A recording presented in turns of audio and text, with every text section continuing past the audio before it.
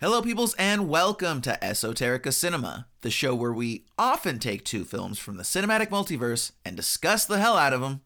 But not today. Today is another half-isode, which is a term that we paid a lot of money to a marketing firm to come up with, and we feel like that was money well spent. Also, we're lazy and, we have video games to play and stuff like that, so what are we going to do? Work? Now, before we begin, I do want to remind everyone that this is not a film review podcast, it's a film discussion podcast. So because of that, we are going to talk spoilers. If you haven't seen the film that we're going to discuss here today, it's going to be available for streaming online right now. So feel free to go ahead and check that out first, then come back with us. But if you'd like to stick around, we will be walking you through the film. So even if you haven't seen it, you should be able to enjoy it. All right, with that out of the way, let's get to the program. My name is Jason Peters, and with me today is the man that Tim Burton once described as delightfully macabre, Mr. Ryan Siebold. What's up, Jason? How are you, buddy? I'm doing well. How is life in Tampa, sir? Hot and humid. Yeah, it's brutal over here in LA too. It's like we're having triple digits this weekend, so pretty rough. Yep, it's time for staying indoors. No time for going outside right now. Exactly. And what better activity to keep you entertained than watching films and coming here and discussing them with us? Absolutely. What do we got on tap, Ryan? We're doing El Mariachi today. Yes, classic. Yes. First film by Mr. Robert Rodriguez. This one's near and dear to me. Back in 1992, I was but 12 years old. 93, I guess, maybe it was 93. 1993, yes. I'm just double checking right now. Sorry about that. 13 years old. Just getting ready to hit high school, and El Mariachi drops. And this was about the age, too, Jason, that I was like, just starting to pay attention to these kinds of movies and, trying to go find them at Blockbuster and, who's this Quentin Tarantino fella I keep hearing about, that sort of thing. So, movie stores weren't quite as rife with, smaller films. You kind of had to go to smaller little mom and pop video shops to find these movies. And then, as the 90s progressed, Blockbuster caught on and got caught up with the times. But you always kind of felt like, or I personally felt like, I'm a cinephile, like I'm into this shit. You don't know what I know. It always kind of gave me a leg up on my friends and family to know what El Mariachi was or to know what Reservoir Dogs was. Now it's pretty commonplace because we have, so many ways to watch these. But just know that this was a challenge back in the day to see this movie. All right, so iTunes and Apple.com describe this as El Mariachi, an action adventure from 1993, sitting at a nice hour and 21 minutes. So we can get through this pretty quickly. All he wants to be is a mariachi like his father, his grandfather, and his great-grandfather before him. But the town he thinks will bring him luck brings only a curse of deadly mistaken identity. Forced to trade his guitar for a gun, the mariachi is playing for his life in this critically acclaimed film debut from director Robert Rodriguez, made for 2 used condoms and a nickel. Apple said that? So, wow. Jason, yeah, they're kind of branching out to the extreme market. Jason, what'd you think about this movie? Okay, dude. So here's the thing, man. First of all, let's get this right out of the gate, okay? Acknowledging up front, like, props to this 22, 23-year-old kid for making a feature film, getting it picked up by a major distributor, and getting it out there, right? I'm pretty sure at that time, like, I was probably just, like, getting hammered in a corner somewhere while this guy was, like, actually making, like, something out of himself, right? So, or at the very least, I think that was, like, right around the time we were in film school together, actually, dude, when I was 23. Either way. Yeah. Either way, I certainly was not directing and, completing feature films. Probably half started, like, 3 different screenplays and didn't do anything with them. So major respect to this, kid for making this thing and getting it done and seeing it through and having the vision and all that. That being said, it's not a great film in and of itself, Ryan. I mean, I'm sure that there's a certain level of having to view this lens through history to be able to appreciate it for what it was. But, like, this is the type of movie that alcoholics watch at 1 a.m. on a Tuesday on Cinemax. Okay? This is, like, not a film that is elegant. It's not a film that is, it's an action movie without much action and everything that goes along with an action movie. And this is kind of so it's a low budget action movie, and I think that one of the most unfortunate things about low budget action movies is like you don't go to action movies for great dialogue, for, elegant character arcs, any of these things. Like, you go there for action scenes. You go there to watch people fire guns and get the crap beat out of them and beat the crap out of other people and get chased by cars and blah, blah, blah, and all that shit that we like, right? So when you make a movie for $7,000, which was the budget on this film, there's just not a lot of resources to have a ton of action movies. So instead we get an entire 5-minute scene of a musical performance in a bar in an 80-minute movie. And it's like, that's just filler. And so again, I'm certainly not going to compare what this cat was doing at 22 to what I was doing at 22. All the respect in the world for the fact that, it started his career and things worked out for him, but didn't love the film. What did you think, Ryan? I mean, if we're not going to compare what you both were doing at 22, we probably really shouldn't compare what you're both doing at 36, 37, 38. How dare you, believe sir? That would be too. I don't hear Rodriguez starting a podcast out of his house. Thank you very much. Take that. Take that, sir. The other thing I wanted to add was, how did you know I watched this at 1 a.m. on a Tuesday? Like that's kind of specific. Hitting a little close to home with that one, buddy? Yeah, I mean, I think it goes without saying all Floridians are alcoholics. So here we are watching El Mariachi. It's just when Floridians watch vibes, El buddy. Mariachi is 1 a.m. on a Just got the vibes, man. This movie is very dated. In a way, not a good way. I feel like there were a lot of movies that came out from auteurs around this time. So this was early 90s, seems like to me, and you can correct me if I'm wrong, but this is kind of a resurgence of the indie auteur out of the studio system kind of deal. So sure, yeah. The 70s had its auteurs. The 80s had its auteurs in a different way, but I feel like the 80s to me always kind of is, when I think of the 80s, I think it's the resurgence of the studio system. It's Indiana Jones, it's Ghostbusters, it's Goonies, it's Spielberg and Zemeckis and, all these big fantasy movies and blockbuster films. That was the 80s to me. It was cocaine and discotheque and Studio 54 and all the good stuff, Flash and then the 90s came and it was grunge and Nirvana and Pearl Jam and, indie hip hop and the boom bap movement and all of that. And then we also had these movies and you got people like Kevin Smith coming out. You've got Linklater, Richard Linklater, Dickie Links. I call him Dickie Links. You got great name, Robert Rodriguez and you got Quentin Tarantino. And some of these movies hold up. Some don't. They got high acclaim because of the same reason I think I opened with, which is they were kind of an in the know, kind of underground, gritty. I remember these weren't movies you saw at 8 o'clock at your local Cinemaplex. This was a movie that your friends had a VHS copy of that they found or were able to buy in a bargain bin or something. There was like one copy on the shelf and you had to wait, 3 weeks till it finally became available.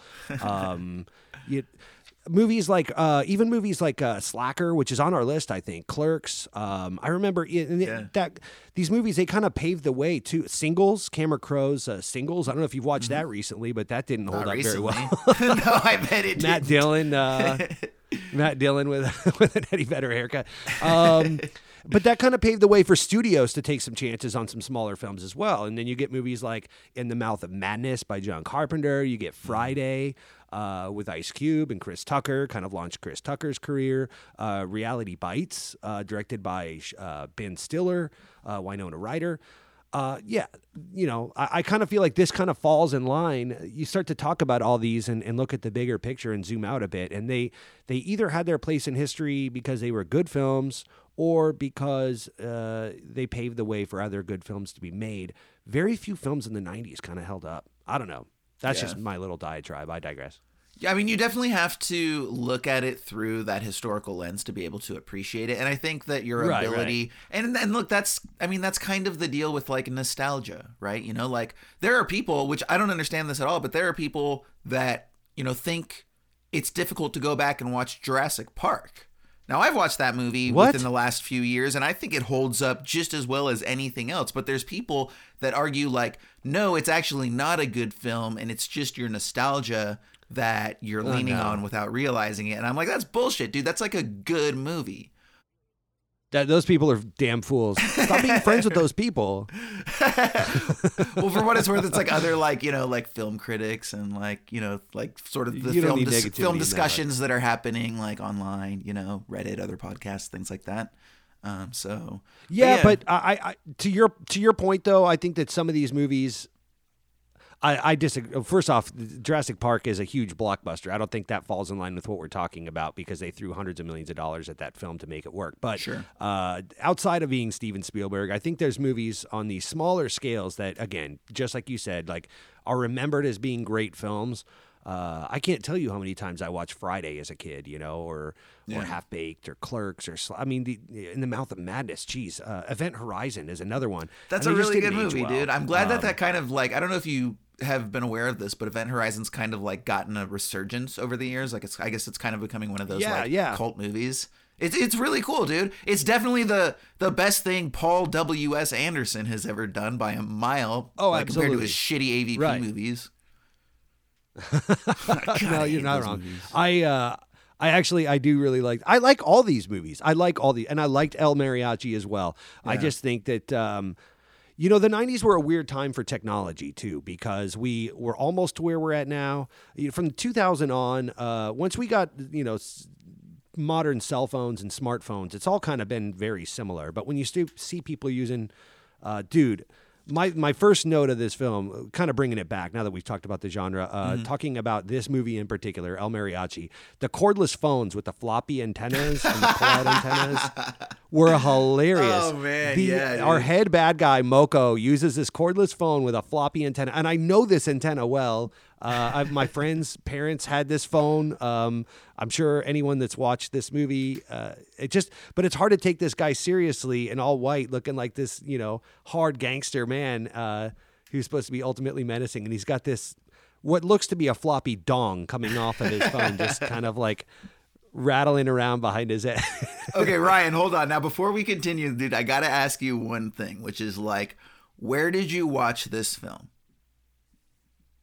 Originally or this time? No. Like this time. Like did you get it through Amazon? Did you watch it on Crackle? Where'd you watch it?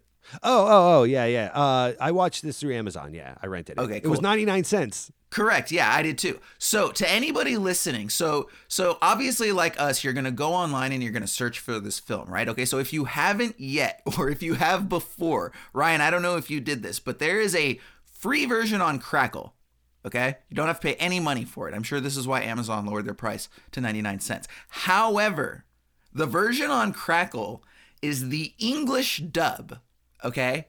Now, Ryan, no. I actually started watching the first 5 to 7 minutes on Crackle because, again, I'm a cheap bastard. If I can save a buck, dude, I'm going to save a buck, right? And I didn't realize that it was dubbed. And it starts, and if you can imagine, go figure, but in 1992, the studio system and general population, when it comes to dubbing of Mexican voices, was not exactly sympathetic. And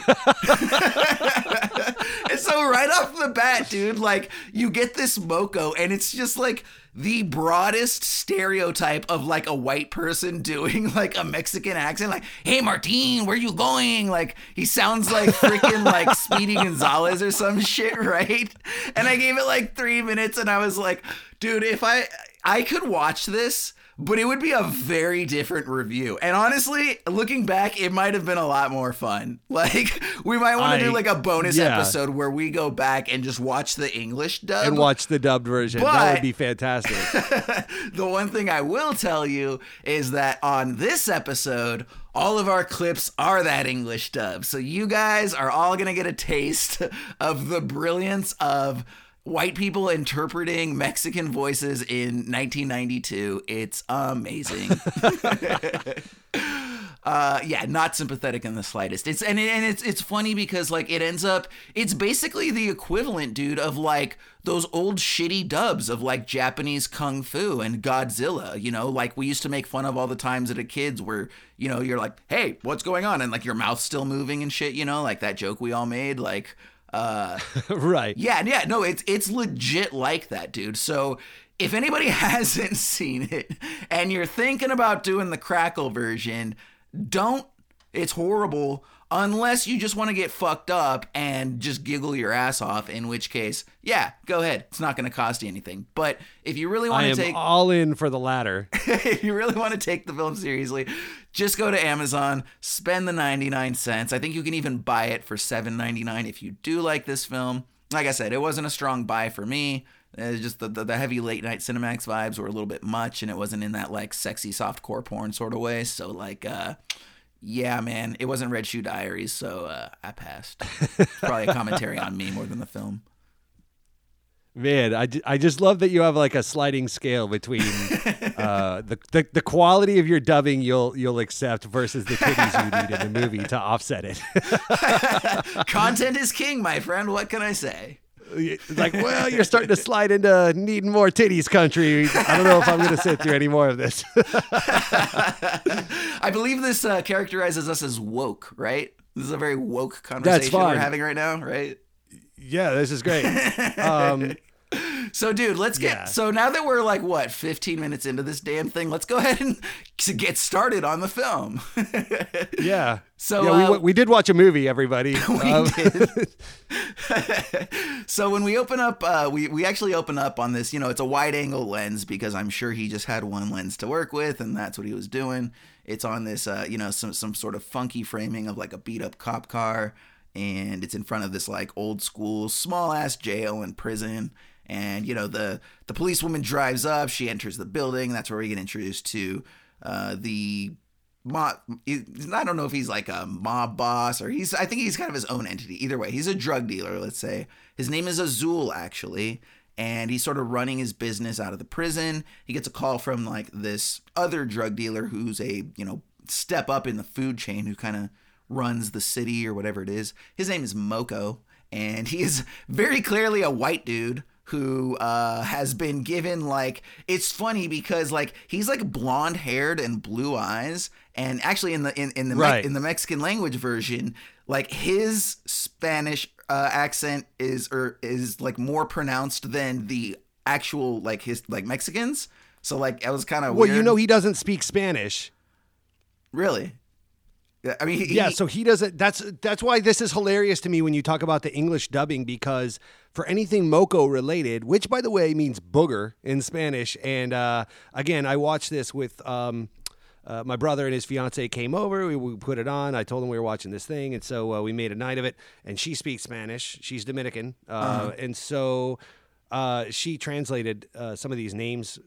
I think one's like cucumber, one's but one the baddest of the bad guy is named Moko, which means booger, and she just kept giggling that she couldn't take this guy seriously. But so Rodriguez made this paid for this movie by having experiments done on him and trying new drugs in doctors' offices. Wow, where they pay you the $100 or whatever, and he got $100 a day for 30 days or something, and raised a bunch of money that way. Wow. In those test trials, he met Peter Marquardt, who played Moko in the film. Didn't speak a lick of Spanish, but had the look Rodriguez wanted. So he's like, "Come on, be on my movie." So they actually held Spanish cue cards up right off of camera that he was just reading the Spanish and hoping he got it right. He didn't know what he was saying at all, and so. I would love to see an English dubbing of him performing Spanish, not knowing Spanish as an English guy. Dude, I don't know. Yeah, I don't know. I Inception. swear he at least had some like very basic Spanish, like ¿qué? ¿Cómo? Something like that. Like, you're telling me he just spoke English the entire movie? Was I that out of it watching it? No. He spoke Spanish. He off of cue cards. They had to feed him those lines. Okay. So Gotcha. I thought you were saying he was reading his lines. He would like learn his lines. He'd like read through like 3 or 4 of them. Gotcha. And then action. And then he would just like go through what he just read, and then he'd be like, I got nothing else. Total I can't ad lib. move. Basically, he couldn't ad lib or. Yeah, total actor move where he just has like no idea what he's saying. He's like, I don't know, I just say the words on the card, right? Like Ron Burgundy signing off, right? Like if it's there, I'm gonna read it. Good night and go fuck yourself. So yeah, dude. So basically, the movie begins when Moko has an assassination attempt where he sends in some guys that look like they were like, I don't know, Rodriguez's tax accountants and attorneys or some shit. They certainly didn't look like professional baddies, but I think this is, don't you get the idea that he just went around to everybody in his like small ass Mexican town and was like, hey, want to help me out and play a role? And they were like, no, sure, that's exactly what happened. Else. That's exactly what happened. Extras, even if they had lines, if they weren't key actors, they were just people on the street that saw him filming. He's like, want to be in my movie? And then in this opening scene you're describing, apparently all the police officers and prison guards were actually police officers and prison guards. And he's like, well, I could save money by just hiring them because I don't have to get any wardrobe. They're already wearing costumes. Wow. So it's looking just smart. Come on in. Like that woman that comes in and like clanks the wrench on the jail bars and wakes him up. That's straight up. She was a police officer working in that particular jail. Wow. They're like, just do this and hit the edge. Yeah. That's crazy. Yeah. And that's, that kind of does lead to one thing that I will give this movie and Rodriguez specifically a lot of credit for, which is that like he didn't try to pretend like he didn't have $7,000 to work with, he does over the course of the film make really smart decisions. Like he does try to stretch that budget, whether it's just the way that he films or blocks a scene or, where he decides to spend his money. He does a really good job of really stretching that $7,000. I mean, I don't know what the equivalent is today, but it can't be more than double or something like that. Either way, it's but at the same and technology's come down. He spent most of that on film stock because he shot this on 16 millimeters. So you have processing and telecine and color correction and all that shit. And he went down to videotape and he edited on tape, I believe, but he still shot on 16 and he spent most of his budget on that. So, and he came in, ahead of schedule and under budget when he delivered his film at a budget of $7,000. So good for him, man. Yeah, that'll get you future work every single time. I really want to ask you: is it your opinion? Is this kind of El Mariachi and movies like this that were made at this time? Is this kind of the dawn of guerrilla filmmaking as we know it? I know there were some people, even maybe like, I don't know if you'd consider Cassavetes in that regard, but, again, through the 80s and even part of the 70s, I kind of feel like even our auteur movement was under the studio system to a certain degree. Your Scorsese's, your Woody Allen's, your, Coppola's, etc. But this wasn't. This was a guy who borrowed a friend's camera and just went out and made a movie. And this is what filmmakers have been telling indie filmmakers to do as their key course of advice ever since. It's just go make something, quit talking about it, go be about it. Do you think this is like one of the first films that you could think of, Jason, that falls under that category of guerrilla filmmaking? Yeah, I mean, I definitely think that in terms of starting a movement, perhaps, because I do think that we saw a lot of that in sort of the 60s and 70s, right? Before the studio system had sort of taken over, because I forget the exact history behind it, but I think it was like there was some weird connection with like the mob and they like funneled a bunch of money. So there was like a period in the 60s where they didn't like have the same money that they did before or something like that. So they were basically just like handing all these like Yahoo hippies like a few grand and a camera and being like, hey, go make some shit. Right. I think that it wasn't really, that sort of started I think when it comes to the guerrilla filmmaking process, I would say that was probably the start of it, and then it evolved over time and then grew, and then cats like Kevin Smith and Rodriguez and all these guys sort of took that mantle in the 90s, but then it sort of became its own sort of subgenre in a way in the 90s, like you said, the auteur movement, and I think that led to cats like Paul Thomas Anderson being given, big studio roles at like 24, where maybe that wouldn't have happened beforehand. So yeah, that's the thing, dude. All these guys, they're like in their early 20s, dude. It just it puts a lot of pressure on people like us who it's like, oh, well, I'm 30 and I don't have anything, so my career is over before it started. And then it's like, well, no, dude, like all these cats are in their 50s and 60s for the most part. It's easy to get caught up in like the youth movement, but You know, you take a step back and there's a reason most directors are older, you know, as opposed to younger. Well, you could take a seat at that table any time you want. That's the wonderful part about filmmaking. Some people make their first film at 19. Some people make their first film at 40. You know, there's no wrong time to go be a storyteller. When you have a story to tell, you tell it, and when you're ready to step up to that plate and make those sacrifices, you can. I think that this is one of those films that I always looked at when I was younger as like one of the first times I'd heard of people using like wheelchairs and shopping carts as dollies and shooting out of the backs of trucks as like, your techno crane or whatever. It's like, I don't know, sweeping shots and fast movement and this and that. So this is a very DIY. How can I emulate these shots that I've seen my whole life? How do I get that on with no money? And, instead of a dolly and dolly track and a grip, you get a shopping cart or whatever. Yeah, definitely. But dude, so, okay, but take like the first Evil Dead, right? What is that? Like 78, something like that? Okay. Yeah. I mean, it's the same thing, right? Like they had to DIY You're absolutely right. Okay. That's a good point. Yeah. Putting it on the wood plank to get the POV shots and shit. Yeah. So like people had been doing that, but I think I think the difference is that I don't think the 80s had much of that, right? Maybe it was because it was the decade of Exodus. There was a lot of money. Like I don't quite know the history of the 80s because I was just a little baby boy, right? Yeah. But I don't think you had the auteur movement in the 80s. So maybe it was like it had kind of started to germinate in the 60s and carried through to the 70s, and then there was like a dormant period in the 80s, and then it came back in the 90s, and then also because of our age, that's in our 90s was where, like you and I really started Those to are the ones I remember. take note of film and really pay attention and take an additional interest. So I'm sure there's a lot of influences, but I do think that it was probably certainly within our generation, and it was celebrated to a degree that you don't see anymore, and maybe that's because it was in that sweet spot where it was right before, all of this affordable technology hit the market to where anybody for a few grand could go make a movie. So, when a 23-year-old kid, grabbed $7,000 and, a bunch of chutzpah and went out and made a movie, it was a big deal. And, today it'd be like, wow, get in line, kid. Yeah, there's fucking 24 people just like you. Well, and also, too, like I said earlier, I think the 90s, I always think of the 90s as like the height or the peak of the VHS market. So these movies all became more accessible to us in the 90s than probably they were in the 70s or 80s when, and not everyone had a VHS player to go home and watch movies. And 90s were the 5 movies, 5 days for $5, and you can go get all these awesome classics and get caught up.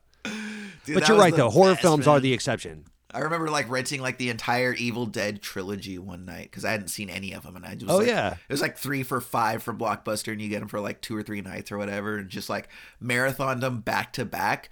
Like, I can't even imagine marathoning 3 movies back to back anymore. Like, it's crazy. Oh, Simpler all times, the time. Man. Yeah. All the time. Yeah. And, I did Godfather on a Thanksgiving weekend because I had an extended weekend from school. And I rented all 3 Godfather films and watched them in my bedroom on a 13-inch black and white television over the course of the weekend. And that's awesome. I don't think I finished the third one. But I remember hating Godfather for a long time because of that. I was like, those movies are shit. Because dipshit, you watched them all back to back on a 13-inch black and white television. Not really the auteur's intended experience that he wanted you to sit down in front of a... That's great, man. We're definitely showing our age right now, for sure. Yes. Give me some Ecto Cooler. Bring on Saturday morning cartoons. So back to this movie we watched. I swore we watched this movie, everybody. Okay, so real quick, man, I'm gonna go ahead. We haven't even finished the first scene. I'm so sorry. We're so far into this. Oh man, we're good at this, aren't we? Oh, we're the best. The good news is I'm almost out of notes on this movie, so I'll shut up soon. Oh, dude, I'm only on page 2 of 6, so we're gonna have to just blow through mine. I'll shut up. You take the wheel. Skipping forward. Jason, take the wheel. So when we get introduced to the protagonist, he's got this guitar case, shows up to this bar. He's looking for work, trying to follow in his father's footstep as a mariachi. And we get something that, you know, would become a staple of Rodriguez filmmaking, both for this film and moving forward, which is that he is not afraid of broad comedy, man. Like, he, you know, doesn't make pure action movies. Like, he tends to make sort of like action comedies, right? And even his, you know, more serious stuff definitely has comedic effects, right? Like, even From Dusk Till Dawn, there's like the whole silly Los Lobos moment where they're, you know, playing the dead bodies as their instruments. Like, he's definitely not afraid to be silly. We see that in that scene where he's trying to sell his mariachi services to the bartender. He's like, why would I get with you? I've got this like entire, you know, orchestra right here. And it's this guy on this like synth. And then he like, there's these silly sound effects and the whole thing's done in like this sped up fast motion. And then he plays just the most ridiculous music. And so like, I do kind of dig that about him, you know, like I thought that moment, it was super cheesy, right? But there's also kind of a part where it's like, you know, the fact that he's willing to just not take himself seriously is kind of refreshing. And that is also a staple of 90s action movies. They did not take themselves seriously at all, dude. So when you go back and you watch these like Schwarzenegger and Stallone films and all of this stuff, man, like you could never get away today with just like murdering a bunch of like, you know, like foreign terrorists or whatever, and then making a cheesy pun, right? Like those things are viewed through a much more realistic lens. Whereas in the 90s, like everything was still sort of over the top and cartoonish, and people weren't really taking this shit seriously. Yeah. So you definitely still get a lot of that vibe in this film. Which is nice, you know. I cannot wait to see RoboCop for that reason. RoboCop, by the way, for our listeners, is on our list. Paul Verhoeven, early Verhoeven. I'm so excited to watch RoboCop again. Yeah, through this lens. And that's funny because that one was actually a bit of a point of contention between us too, because we kind of went back and forth, like, oh, is it? I mean, you know, this is esoterica cinema. Is it a little bit too big? Like, have too many people seen it to be on the list? But Ryan gave a very impassioned defense, and I bought it hook, line, and sinker, and it went right on there. So, yeah, I appreciate it. Yeah, you got a brain and eyeballs in a water tank. You know, I mean, I'm all in for that. It's a bunch of silliness that you don't think. You just think of RoboCop as like a toy selling commercial machine, and the sequels were dumbed down and made for children, I think, a little more, but. The first one's pretty hard. So I'm glad you brought up the kind of the speed up and slow-mo and odd camera movements that he does that makes it feel kind of campy. I wrote down that I thought that it was very influential for filmmakers like maybe even Edgar Wright or and gave us movies like Kung Fu Hustle. Well, you know what this one reminded me a lot of is it kind of had like a Peter Jackson vibe. Like I was reminded, like with a lot of the like wide angle lens and close up and camera movement, it really reminded me of a lot of the shots in like early Peter Jackson, like, you know, Dead Alive and Dead Alive was made around this time, I think, right? Yeah. That was about 93, I think. Yeah, and I think it was similarly. Like he was just over New Zealand doing the same shit. Yeah. So. Yeah, I think there was this movement, and I do think that a lot of it was just financially motivated. You know, again, it's like, you know, I don't have a cinematographer with a whole lighting kit and, you know, 7 different lenses that he can pop out, dude. Like, I just need one wide-ass lens that I can, like, keep everything in focus and just get this thing done and, you know, keep everything in focus as easily as possible. Because I'm also, you know, I'm directing the actors and I'm holding the damn camera on my shoulder at the same time. So when you push the camera in and your wide angle distorts the face, you know, a little bit, and it compresses your background in certain ways or decompresses the background, you get a certain look that we look at now maybe as, oh, that was a cool choice, or it looks a certain way. But you're absolutely right. He's probably just grabbing a camera on his shoulder and pushing in to keep everything in focus and hoping it looks okay. But it works for those films because they do have that sort of over-the-top personality about them, you know? So it makes sense to, you know, do a Dutch angle, push in, close up with distorted fisheye lens when, you know, you've got a giant zombie creature who's got another zombie creature in its belly, right? And you've got a dude who's mowing them, literally mowing them down with a lawnmower blade. It's just blood gushing everywhere. Like, yeah, we don't need hyper realism for that, right? Because of the technology that you're shooting it with and everything, it just kind of looks like it fits. And I really enjoyed this movie, but I definitely see your point. I thought, so, you know, our mariachi lead character, Carlos Gallardo, that gets confused with Azul because they both have guitar cases. I love that was kind of that's all you needed. Oh, he has a guitar case. It's him. It's a guy, I don't know. Yeah, I think they also say he's like dressed in black at one point or something. It's like, oh, well, there's only one person who would ever dress in black and carry a guitar case. Like, that's not an archetype of person by any means. Did you think he looked? So when he first came on the screen, I'm like, whoa, that's Mexican Howie Mandel. And then as the movie progressed, I'm like, that's John Cryer from Pretty in Pink. And then it progressed a little more. I'm like, no, he's Ferris Bueller now. But he was always somebody else. Honestly, that's funny. It's funny that you say that because for some reason, whatever reason, I couldn't get out of my head like young George Lopez. It was kind of weird. Dude. Okay. Yeah. I don't know. Yeah. But then maybe like the next scene, he would kind of have like a young Mario Lopez sort of thing. Right? I don't know. There's a man of many faces is what we're saying. So I actually do want to play a clip here real quick. So shortly after we get that sort of silly scene in the bar, he ends up leaving that. He's trying to find work as a mariachi. Azul, the drug dealer, shows up in the next bar, and he has his black guitar case filled with the weapons. It kind of sets up our case of mistaken identity. And this is going to, like I said, this is in the English dub. So just revel in the magnificence that is this clip of English dubbed El Mariachi.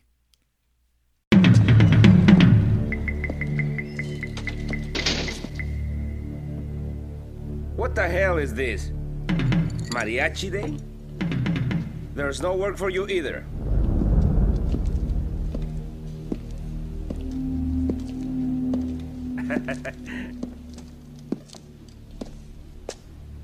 Cantinero, una cerveza.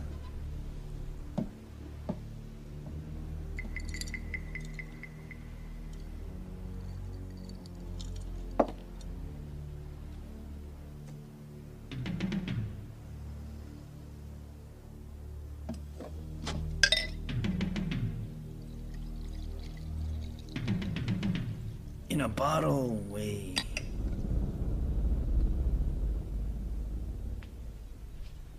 I'm looking for a very good friend of mine. His name is Moko. Where is he?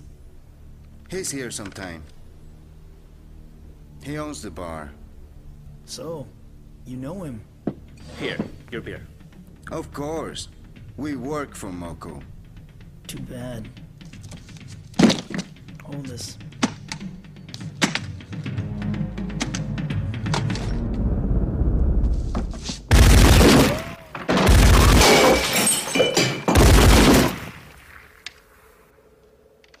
Yeah, man. So it's like if you want 80 minutes of that type of production and accent and everything else that goes along with it, definitely check out that Crackle version for free. Like I said, it might make for a really fun sort of drinking game or something like that. There's something there, dude. But listeners, you figure it out. Hit us up at Esoterica Cinema. Let us know what drinking game you came up with to watch the English dub of Crackle, man. I know some of you guys out there got something fun, and let's just make a whole game out of this thing, man. So yeah. But after that, we actually get like our first sort of action scene, really. So it's when he checks into the motel. Once again, we get that sort of like fast sped up thing where the motel owner calls, I guess, Moko, right? And informs him that the guy's here. And it's, again, for, a low budget action scene, it's pretty well orchestrated. Like Rodriguez is being smart about his shot choices and a lot of that sort of decision making that goes into to directing. So, he's shooting everything. It looks good. And then, from there we get like the requisite chase scene, and he does the little sort of move where he like zip lines down, the electrical cords and ends up on the car, and then they're chasing him through. And all of these things are like pretty decently done. But at the same time, like, you're not going to mistake this for Michael Mann or anything like that. Like, once again, this is a movie, you talk about something like Man of Steel where you can like see the $200 million up on the screen. This is a movie where you can see the $7,000 up on the screen. I mean, let's just be honest here, but again, like, charming the fact that this kid just made the best of what he had. And, You know, again, now he's Robert Rodriguez and I'm Jason Peters, right? So one of us did something right, and it wasn't me. Yeah, I mean, he made a movie, you know, kudos to him. And just getting that done back then. I mean, this is a time before digital. This is a time before YouTube tutorials, you know, where to get your film out. Like, there's no digital copy that you could just blanket to all your festivals. You got to, like, actually make prints and send them out. Like, this is a big thing back then. And it was the last time it was a big thing. I mean, it's still a big thing. I haven't, you know, look, I haven't made a movie. But it's easier, I think, to get a seat at the table now than it used to be. It's certainly more affordable to just go out and make something. I think we get in our own way a lot now because we make too much of it. This guy didn't. He just went out against all odds and made a damn thing. The chase scene was pretty funny. They closed down a block and they just kept running up and down the same street. He was in the back of a truck following them. And it looks like they've run across town because it's a really long chase scene. Here's the thing, though. It really doesn't, buddy. It really doesn't, dude. Like, that scene in particular made me chuckle because, like, they're just running back and forth, and it's just like, here's a close-up of this guy running. Here's a close-up of the other guy running. Back to a close-up of the other guy running. Guess what? Another close-up of that previous guy running. And it's like, can you just get it's all shot so other tight. framing and cut that in here, dude? Like, and I swear they've run past the same store 7 times. Like, come on, dude. No. Well, that's what I was just going to say. They just closed down one block, and you could see a lot of the same backdrops behind them. And then when they're done, if you look over our mariachi's shoulder at the very end, it seems like he's run across town, or it's supposed to seem that way. And he's got the same bar that he left when he started right over his shoulder. I guess this is also the first time in the film when they're doing this chase scene that I really started to pay attention to the sound design. Apparently, because you hear them breathing really heavy, the music kind of drops out, and you're kind of in the moment, and the sound design kind of brings you in a little bit into that chase scene because the visuals really don't. So you hear a lot of footsteps, you hear a lot of heavy breathing. Apparently, he recorded everything with just a microphone going into a tape cassette recorder, and he would do the entire dialogue of the whole film. He would film them because he didn't have a sound guy, so he'd film them doing it on camera. And then because cameras back then didn't have audio inputs, you would go up with his tape recorder and stick a microphone in and have them redo the line as close to how they just performed it a second ago as possible. He would film this whole movie in one take. He would never do second takes. So everything you see is pretty much one take, and he would try to shoot as long as he could until his actors messed up. And the second they would mess up, that would be his edit point. And then he would move camera and get them to pick it up from there. Kind of the same way we make this podcast. So he straight Jay-Z'd El Mariachi, just like one take king. I guess. Just like bam, one take. I like Calculon style. I don't do second takes. Absolutely. So yeah, one take Robbie. So let's get back to the film here real quick. In doing that, the sound and recording the sound design that way, I just thought like there were fans that he would like show the fan, and you'd hear like an exaggerated like foof, foof, foof, foof, foof, and footsteps were good. Breathing was heavy, and I really thought it was a fun way to watch a movie. I appreciated that he recorded the sound that way. Yeah, well, and as you know, because again, for anyone listening, Ryan does make a living doing sound in the old entertainment industry for various entities. So if anybody knows good sound, it's going to be him. And you know, as you point out often, you know, it's the one thing that so many people overlook that has such a dramatic effect on the finished product, because people don't, you know, everyone's worrying about the cinematography and the acting and this and that, and you know, what lens are we on? You know, meanwhile, you know, you've got everything that sounds like it's being recorded in a tin can box and sounds like shit, and there's, you know, no sound effects when people are walking, and so it's got this just sort of hollow, amateurish feel. So it's definitely recognized that, you know, Rodriguez recognized the importance of sound design and didn't ignore it. So again, props to him for this. Like, it is really just, I mean, the reason this film doesn't work at the end of the day for me is it's just a lack of resources, and it's like this kid's like sort of demo tape, right? Like, it speaks to what he's Right. going to become, but it's still, you know, his first movie. It's, you know, hard 8 for That's PTA. a great way to It's- describe it. Yeah, you know, it's and I haven't seen Following, but I imagine it's the same way with Chris Nolan, where it's like, you know, yeah, there's elements here that are. I feel that way about Pi. I know people love Darren Aronofsky's Pi. I think that it's a decent film that speaks to the person that he's going to become, but like, I don't love watching that movie. It's more of just an interesting note, you know, in terms of how Darren Aronofsky broke into filmmaking. So it's kind of like that, you know. Again, it's a good representation of his vibe and what he's going to do, but in and of itself, I can't say that it's necessarily enjoyable. I couldn't agree more, and that's a great way to phrase it with the demo tape. So our mariachi gets mistaken for our big bad guy, the Azul.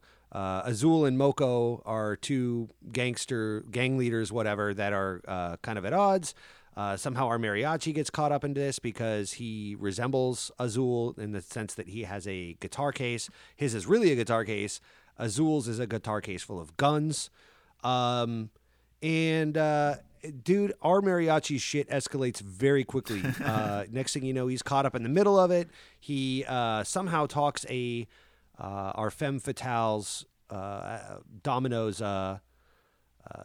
She's a bar owner. He goes in to try to pitch himself to get a job. Next thing you know, he's living there. Yeah. He's like, yeah, I just killed four men out in the street. I need a place to hide. She's like, I don't know. I feel kind of weird about this. Yeah, bitch, you should totally feel weird about this. Like, don't let this man inside your house. He is a killer. You just said so. Before we progress, Ryan, that's one of the other clips that I have, is that scene right there. And I mean, she does sort of, perfect. pick up the phone to call the cops, but it's very half-assed. So let's go ahead and play that for the listeners here. And this real is the quick. English dubbed. This is the English dubbed version You're of gonna get that this in scene? all of its I cannot wait. 90s-tastic English dub glory. Here we go.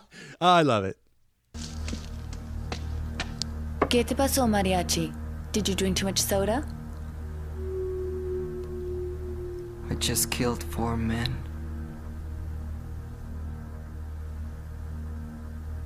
Is it true?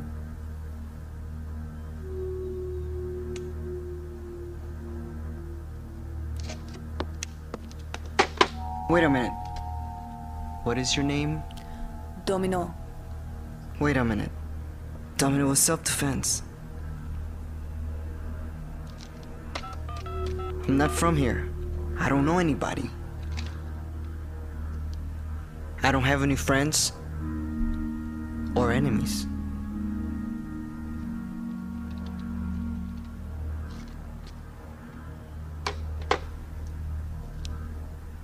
Then they were thieves.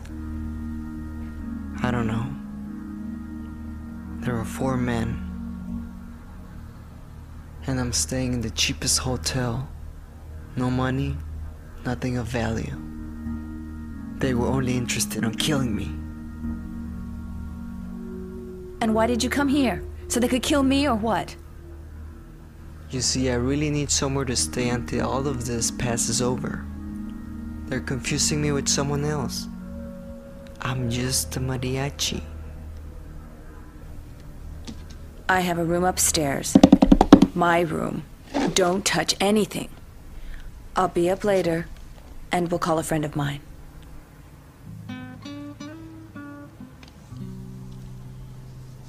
Gracias. I'll never forget this. So yeah, man, once again, like some pretty heavy Cinemax vibes on there. And then right after that, we get that scene where she like threatens him in the bathtub with, you know, what we think is like a knife, but it ends up being a letter opener. And she's like, sing a whole song. And he's like, blah, blah, blah, blah, blah, blah, like, and it's just like, and then immediately after that, we get another like, no, not immediately, but like 2 or 3 scenes later, like he's down in the bar and then he gets the whole 5-minute song. And it's like, again, man, it felt like that Bo Diddley moment in Fritz the Cat, like the other day, like just, you're an 80-minute film. You can't use music for 5 to 7 minutes of filler, dude. Like, come on. Yeah. I mean, he was pretty bold to just go. 1 minute he was killing people out on the street. And then he was like, I need a place to duck out. You know, can I just hide upstairs? She's like, begrudgingly gives in. Then this guy just like strips down naked and helps himself to a bath. No big deal. And she comes walking in. There's like some naked murderer is in my bathtub. And she's like, you know, I'm going to go handle that. I don't know, man. The whole thing just kind of... This is also when around the time that I think there's no less than 3 or 4 dream sequences in the film that kind of come off with like weird. His severed head and stuff and the kid, and again, dude, it kind of just felt like filler. He wrote like a and here's the interesting thing. I didn't even think about it until right now, because I was about to say that like it feels like he wrote a television program, but now that I'm saying it out loud, like wasn't that originally what this was for? I think I read that, right? Like he was gonna release it on Mexican television, and then like Columbia Pictures at the last minute came in and was like, "Hey kid, like we like your film, like we want to bring it stateside and promote it there." And so they spent like $200,000 to like basically adapt it for American audiences, and then another couple mil to promote it. So, but yeah, so I think that a lot of these things are like just where the studio was like, listen, kid, you've got 40 minutes of great program here. We need you to double that. What can you do? And he's like, well, I like music and I've got silly cartoon scenes in my head that I can throw in. And they're just like, I love it, kid. You're great. Here's a bowl of cereal. Get along here, you little whippersnapper. Like, it just feels very it's edgy. young The kids will love it. Yeah. Also some great 90s tastic synth drums throughout, the like just that perfect suspenseful 90s synth music, where it was just like whatever the question was, the answer was more synths. Yeah. I mean, there was, I think, some pretty heavy saxophone in there too, as well. I don't know. It was probably just the synth saxophone though. It's probably just that setting. Yeah, it was definitely on a Casio or Yamaha keyboard back then. Yeah, everything kind of felt a little disjointed. The nuts and bolts of this film were good. It, like you said, it shows promise of a future career. Even the ending of the film was a little off. You could kind of see what was going to happen. Yeah. Peter Marquardt's acting as Moko was way, way over the top, like telenovela over the top. Yeah. Which, again, to your point, maybe what they were shooting for. This movie, when I finished watching this film, all it did was make me want to go watch Desperado and Once Upon a Time Dusk in Till Mexico. Dawn and some of his. No, Mexico not that one. trilogy. All the rest. I never saw that one. I heard it was bad, but I know that's the third in his like quote unquote Mexico trilogy. Yeah. Again, I think you said this before, where I much like yourself, I have a very love-hate relationship with Robert Rodriguez. And it's not even per movie. Like each movie, I both love and hate, like within the confines of said movie. So, there are a few really good classics I love from Dusk Till Dawn. Same. I love Planet Terror. Same. I remember liking Desperado. I need to go back and rewatch it, though, because as we're finding out, some of these movies from the early 90s, mid-90s didn't really hold up. So I'm really curious about Desperado. I hope I still like it. I really do. Sin City was great, too. Oh, yeah. I came late to Desperado. So, like, pretty much everybody I know that loves Desperado, that was, like, one of their, like, first really big action movies. And it was also like right about the time that they were 14, and you just had prime Salma Hayek there, which I maintain was a lot of reason that a lot of these people loved that film so much when they were teenagers. So I came to it late, right? And so being in your 20s and I think experiencing Desperado is probably way different than being in your being in your teens and being 14 and experiencing Desperado. So I don't remember loving it. It was one of those things I saw once just because. Honestly, I think everybody had been telling me to watch it by that point. It was like 10 years of like, you got to see it, you got to see it. Finally see it. You're like, this is what I didn't want to see it. I knew I was going to like it as much as you guys do. And I also am just not, like, kind of like you said, I have a love-hate relationship with Rodriguez. Like, first of all, he's one of those guys I want to like more than anything in the world. Like, let's just get that out of the way. Like, I'm typically rooting for Robert Rodriguez, right? I love From Dusk Till Dawn and Planet Terror, like you mentioned. I think his style is a little bit schlocky, and it maybe lends itself well to, you know, some of the more like horror related films that he does. I never. Machete was great. I loved Machete. It's fine. I mean, I saw it once. I liked it. I didn't dislike it. I can't say I loved it, and I'm still waiting for Thanksgiving, first of all, too. So until that comes out, I could give a shit about machete kills and all that. Little biased. Come on, Eli, bring it for us here. But so yeah, let's just go ahead and let's jump to sort of pretty much the end of this film, because there's a lot of sort of just like, you know, Azul is being mistaken at one point. Their guitar cases do get switched, and then, you know, and our main character, the mariachi, ends up actually getting kidnapped by Moko's henchmen and brought to Moko. And then Moko's like, oh, that's not the right guy because he's looking for Azul. And then he like just has him sort of unceremoniously dumped back into the street. And that's another thing that I did think was weird about this film, Ryan, is that like the mariachi, he's supposed to be our protagonist, but like he kind of exists outside the central conflict of the film. Like the central conflict of the film Yes, he does. is between Azul and Moko, and he's just kind of this bystander, right? And Right. even to the point where, like I said, like he gets kidnapped by the bad guy, and the bad guy's like, send it back. That's trash. I don't want it. Like, well, you're supposed to be going after the main character. That's supposed to be like the object of your pursuit, and vice versa. So that was probably also just sort of a weird structural thing that made it play not as well for I felt me. like everybody was on the outside of the central conflict of this film. I Yeah. felt like there was no real rooting for the protagonist or against the antagonist. Everybody was just kind of like flopped in there, you know? I don't know. The flavors didn't really meld in the pot to me to make it like a cohesive struggle. I really never knew who I was rooting for, who I was following. Obviously, I'm supposed to be rooting for the mariachi.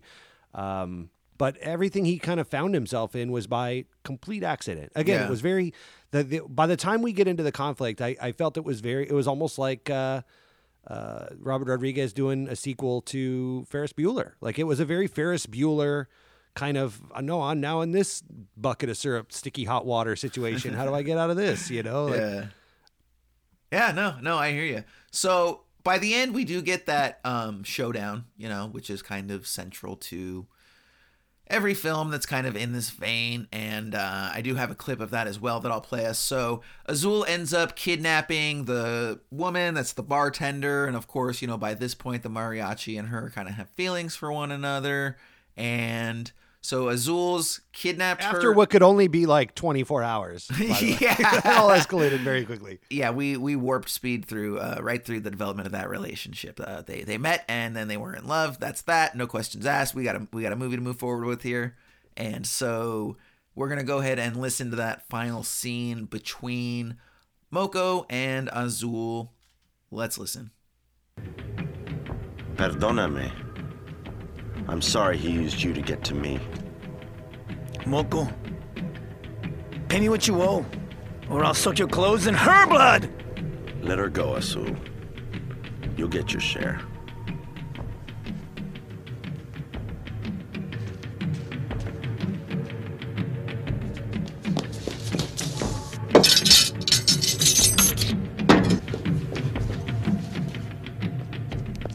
Make me a map to where I can find Moko.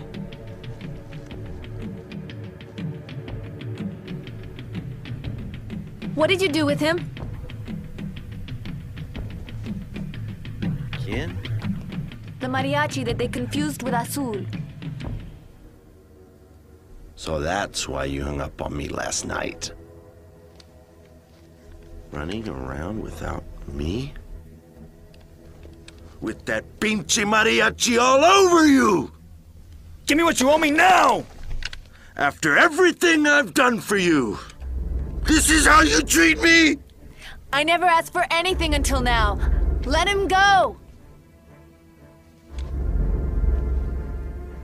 I swear I'm gonna kill her! You're not gonna kill her. I'm gonna kill her!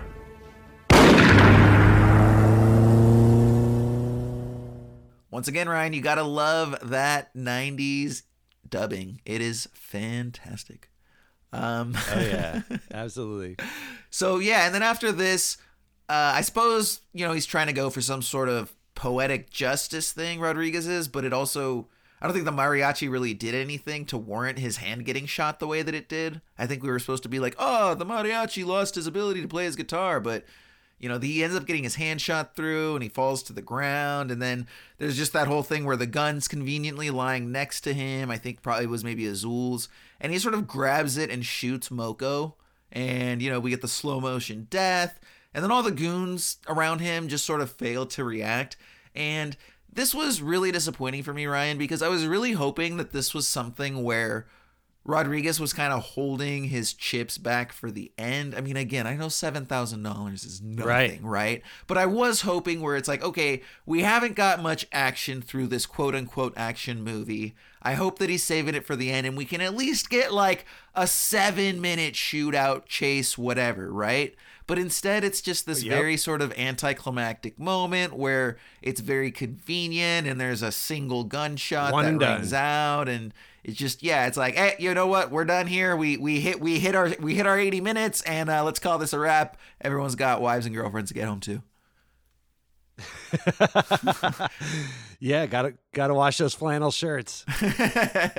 So then, he just sort of rides off into the sunset. He's unable to play again. And I do also wonder, how much of this movie maybe got its attention because it was so inexpensive, right? Like, if Rodriguez made this movie for $7,000, I mean, you think they were able to buy it from him as a 23-year-old kid for like 14 to 20 and be like, hey, kid, you'll double your money. This is a great deal for you. And he's like, wow, I doubled my money. I made $7,000. And then they're just like, ha ha, stupid kid. I don't know if maybe that played into I get it. I don't think there's any better way to describe it than you already did, which is this is probably like a mixtape. Like, I think Robert Rodriguez Master P'd the fuck out of this. He sold a mixtape out of the back of his car, and it caught on, and people liked it.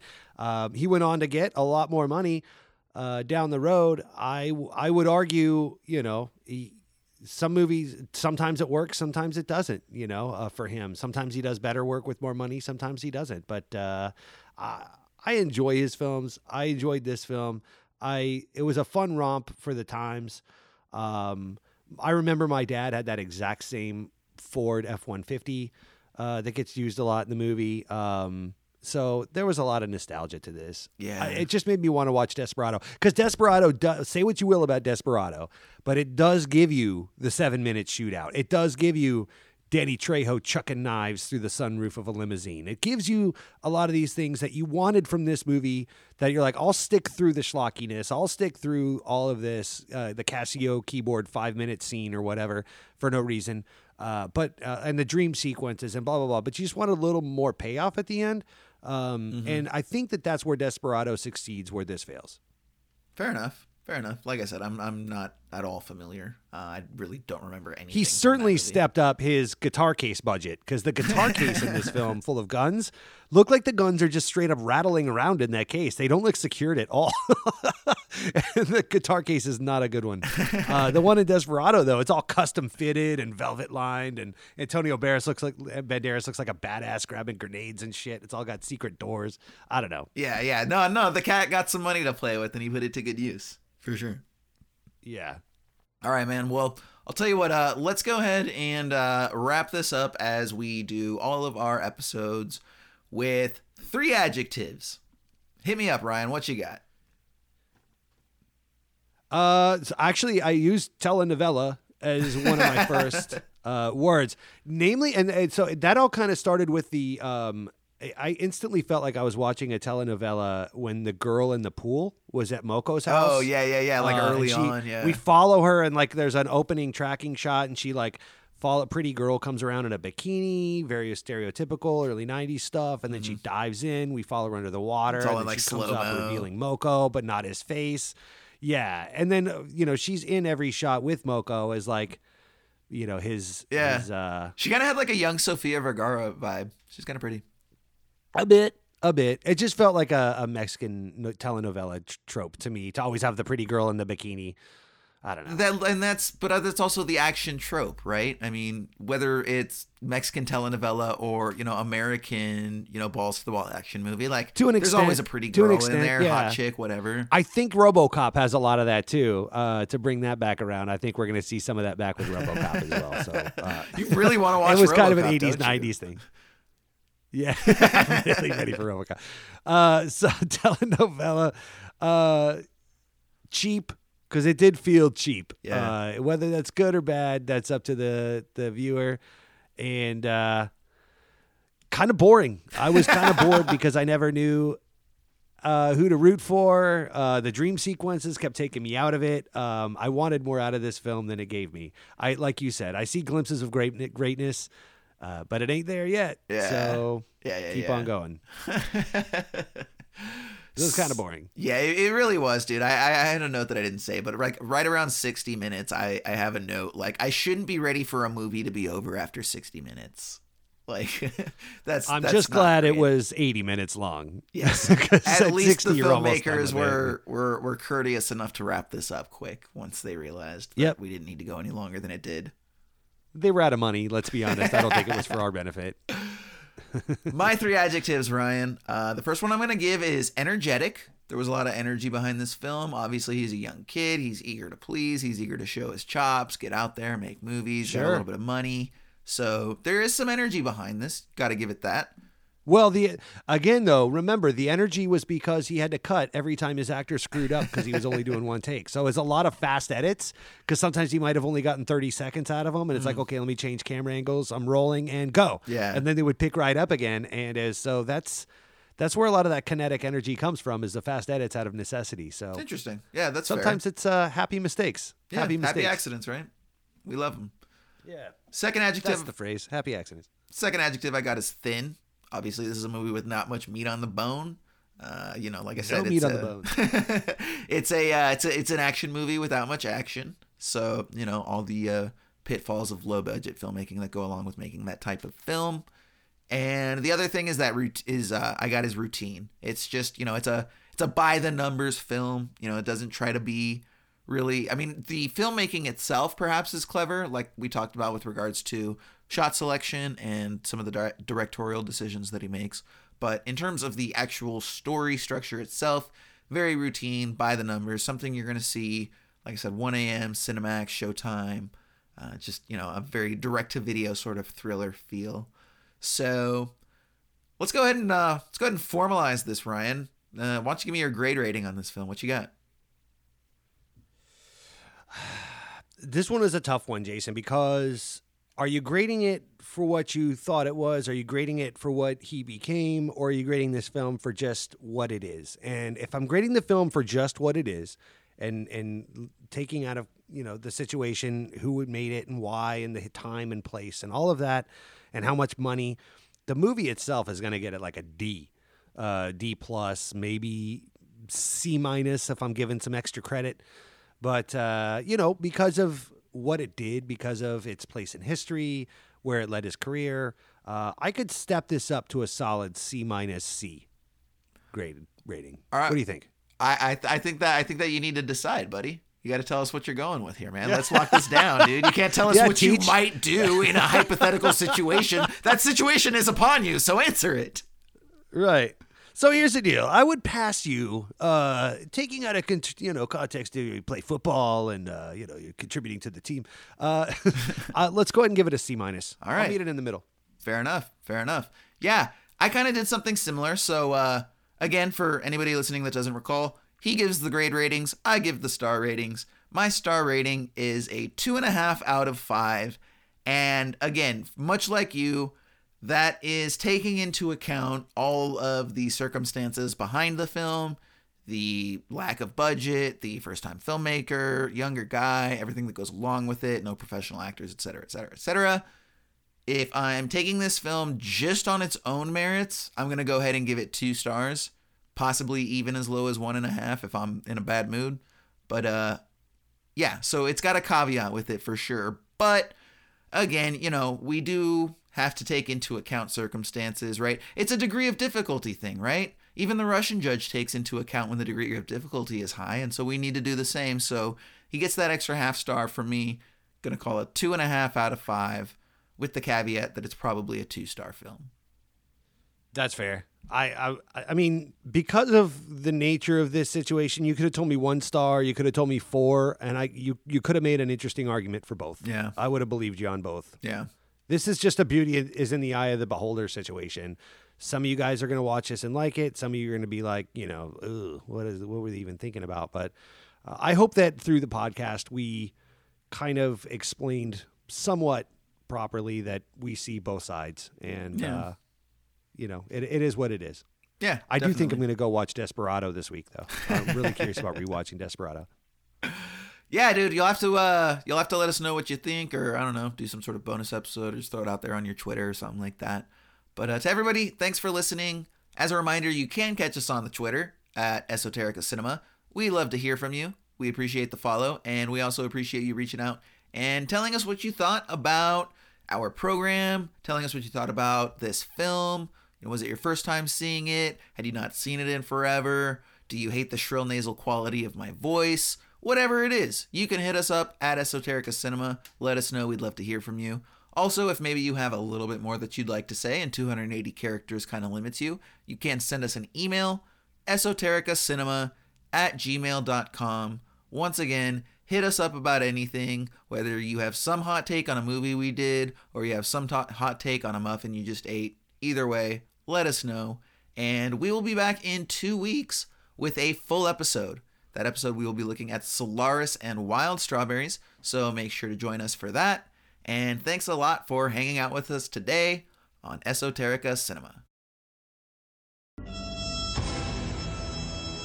In a small town south of the border, chaos and anarchy have replaced law and order, all under the watchful eye of local drug lord Eructo. Eructo, why did you shoot my brother? He was himself a man of God. Well, then I guess you could say I left him holier than thou. But when Eructo orders a failed hit on one of his men, a drug dealer named Rojo hits the streets looking for revenge. You better be prepared, Eructo. I'm coming. I hope you're wearing protection. Sure am. I got a big black 28-incher that takes up both my hands. Meanwhile, completely removed from the central conflict at hand, a mariachi arrives looking for work, and instead finds a super hot chick named Yahtzee with no suitors, who immediately falls in love with his broke ass. I am myself a simple mariachi. Do you know how to play any instruments, Yahtzee? I do play one hell of a skin flute. My mother taught me, and her mother before her. After school, I used to stay late and practice with Mr. Sancho for hours. Hachi mariachi! But when Eructo learns that Yahtzee no longer cares for him, and never did, he flies into a jealous rage. Why are you rolling the dice with my heart? You're tearing me apart, Yahtzee! See the movie critics are hailing as not bad, sort of okay, and better than Once Upon a Time in Mexico. It's El Mariachi 2, El Mariachier. Coming soon.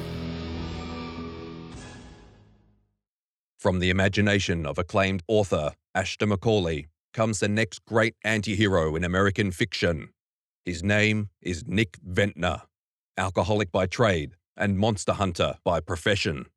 When Nick gets hired by a wealthy benefactor to find the lost gates of Shangri-La, it's up to him and his crotchety companion James to deliver the goods. The two soon find themselves on the adventure of a lifetime. And in addition to being chased by Nick's longtime rival, Manchester, they soon find themselves being hunted by a mythical and elusive Yeti that has been terrorizing the Himalayas. Featuring non-stop action and an acerbic wit, Whiteout by Ashton Macaulay is a thriller-minute page-turner you won't be able to put down until it's finished. You can find Whiteout in ebook, hardcover, and paperback versions online and everywhere books are sold. Published by Aberrant Literature.